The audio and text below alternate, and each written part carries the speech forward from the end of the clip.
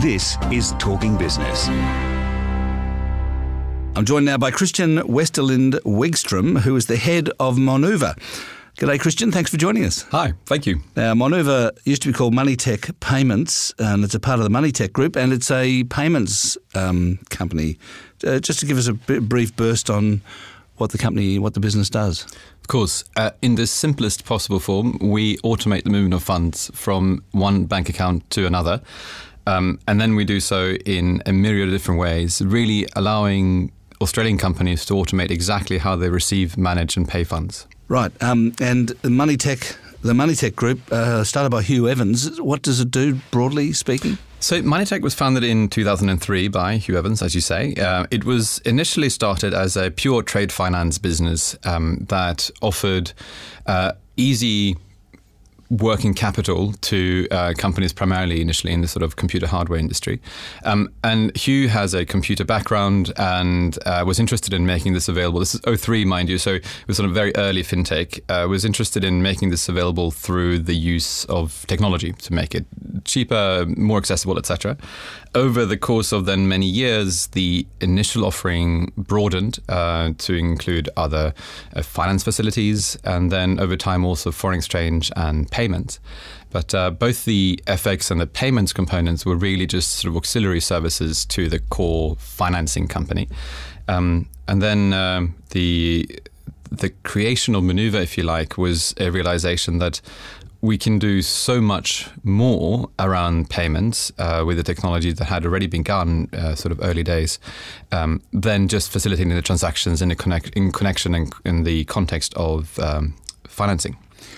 Before we drill into the payments business and therefore banking more generally, I just wanted to ask you about so you call yourself head of Monuva. Yep. And I can't help noticing when I go onto the Monuva website and under the the About Us. Yep. Your picture is halfway down the list of staff.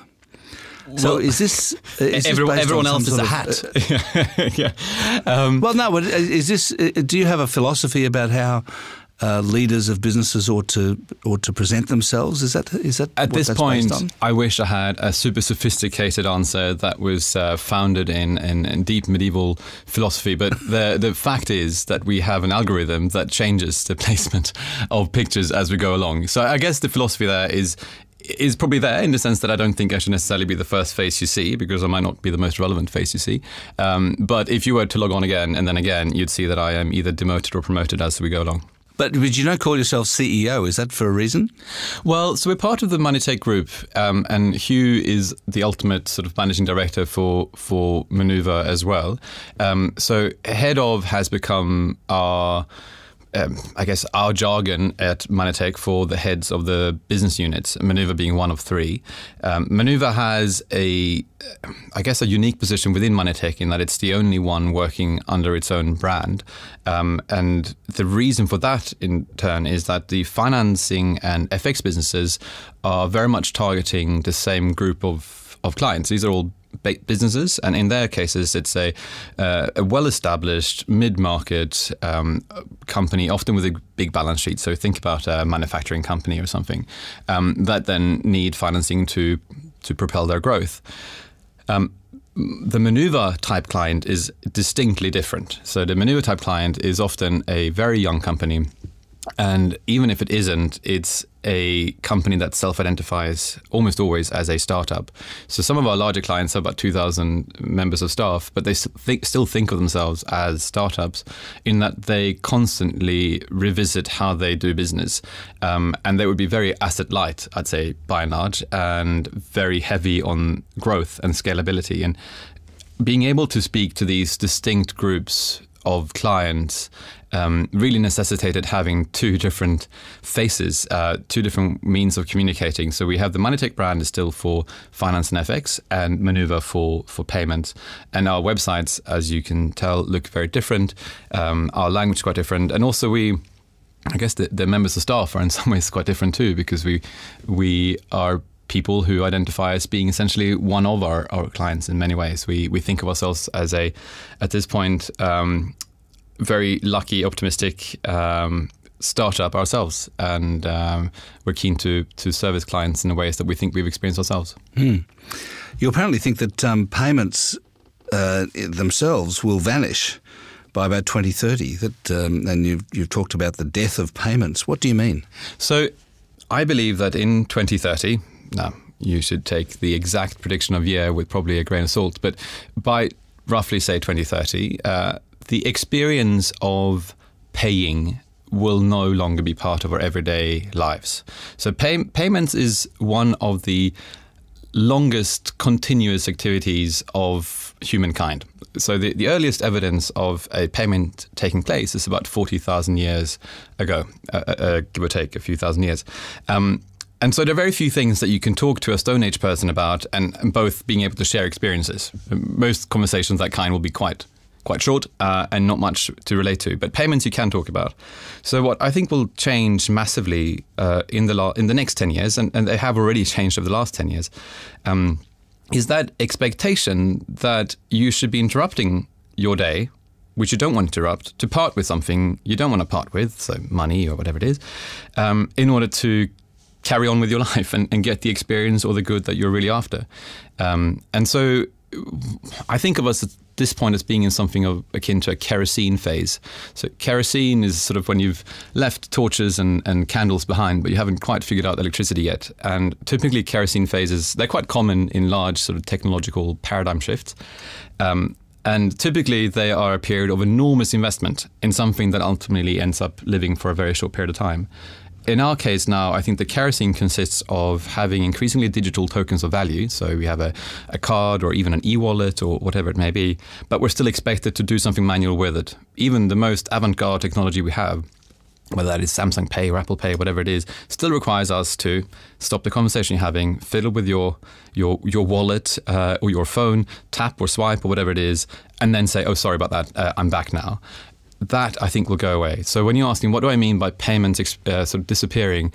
I mean, the experience of paying will disappear. And I'm not... I'm having trouble with this, Christian. So how would you pay? I mean, you've still got to pay for things, right? Absolutely. So you will never be paying, but you will have paid. So I'm sure that you have, just like I have, taken an Uber. At the end of the Uber, you step out of the car and there's no fiddling. And you paid. Oh, you were not paying. So you think everything's going to be like that? I think that the Uber experience is very rapidly going to cease to be called the Uber experience because it will be the obvious experience. And that consumers increasingly expect everything to be just like that. It is an invisible payment. It happens in the background while you're getting on with your life. And it might sound hubristic of a smaller payments brand to be talking in these sort of terms, but payments experiences have changed a lot in the last 10 years. I mean, it's been 10 years now since Uber did its first ride in California on the 5th of July 2010. So sort of halfway in between payments starting to die in the experience of interrupting your day and what I think will be the end of them. But if we think about the impact of it, it might seem like an esoteric thing to be worrying about. But around the world at the moment, we are buying something like 2 billion cups of coffee every day. Let's assume it takes about 15 seconds to buy every cup of coffee. That's 30 billion seconds every day. There are roughly 30 million seconds in a year. So as an aggregate human experience, we are wasting 1,000 years every day just paying coffees. Imagine what we could do if we were not interrupted, and then you start including every other payment that you include. I think it will have a huge impact. The way Uber works is you've set it up by putting your credit card in to begin with, and then every time you travel, obviously it deducts against your credit card. So that's what we're talking about. You'd basically set it up, whatever you're buying regularly, you would set it up so that it deducts from your credit card or whatever payment mechanism you want each time you do it. Is that that's clearly what you're talking about? Exactly, but unlike today, when it's a very siloed experience, you have your Uber account. And if you try to sort of go into a tuck shop or a supermarket and just grab something and leave the shop without paying, passing through the till, you would just be a common thief because your Uber account does not keep paying for you when you go into other retail environments.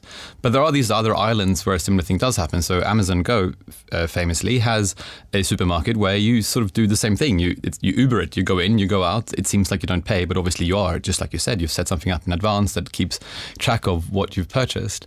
So what I believe is going to happen, the death of payments looks something along the lines of a never-ending Uber experience where whatever this mechanism or company is that keeps track of your purchases, it just keeps paying for you. So you step out of the Uber, you go into the retail environment, you buy a head of salad, you go out of there, you go to a restaurant, you leave the restaurant, but you're not actually, it feels like you just took a dinner and left without paying, but again, it sort of keeps track of you.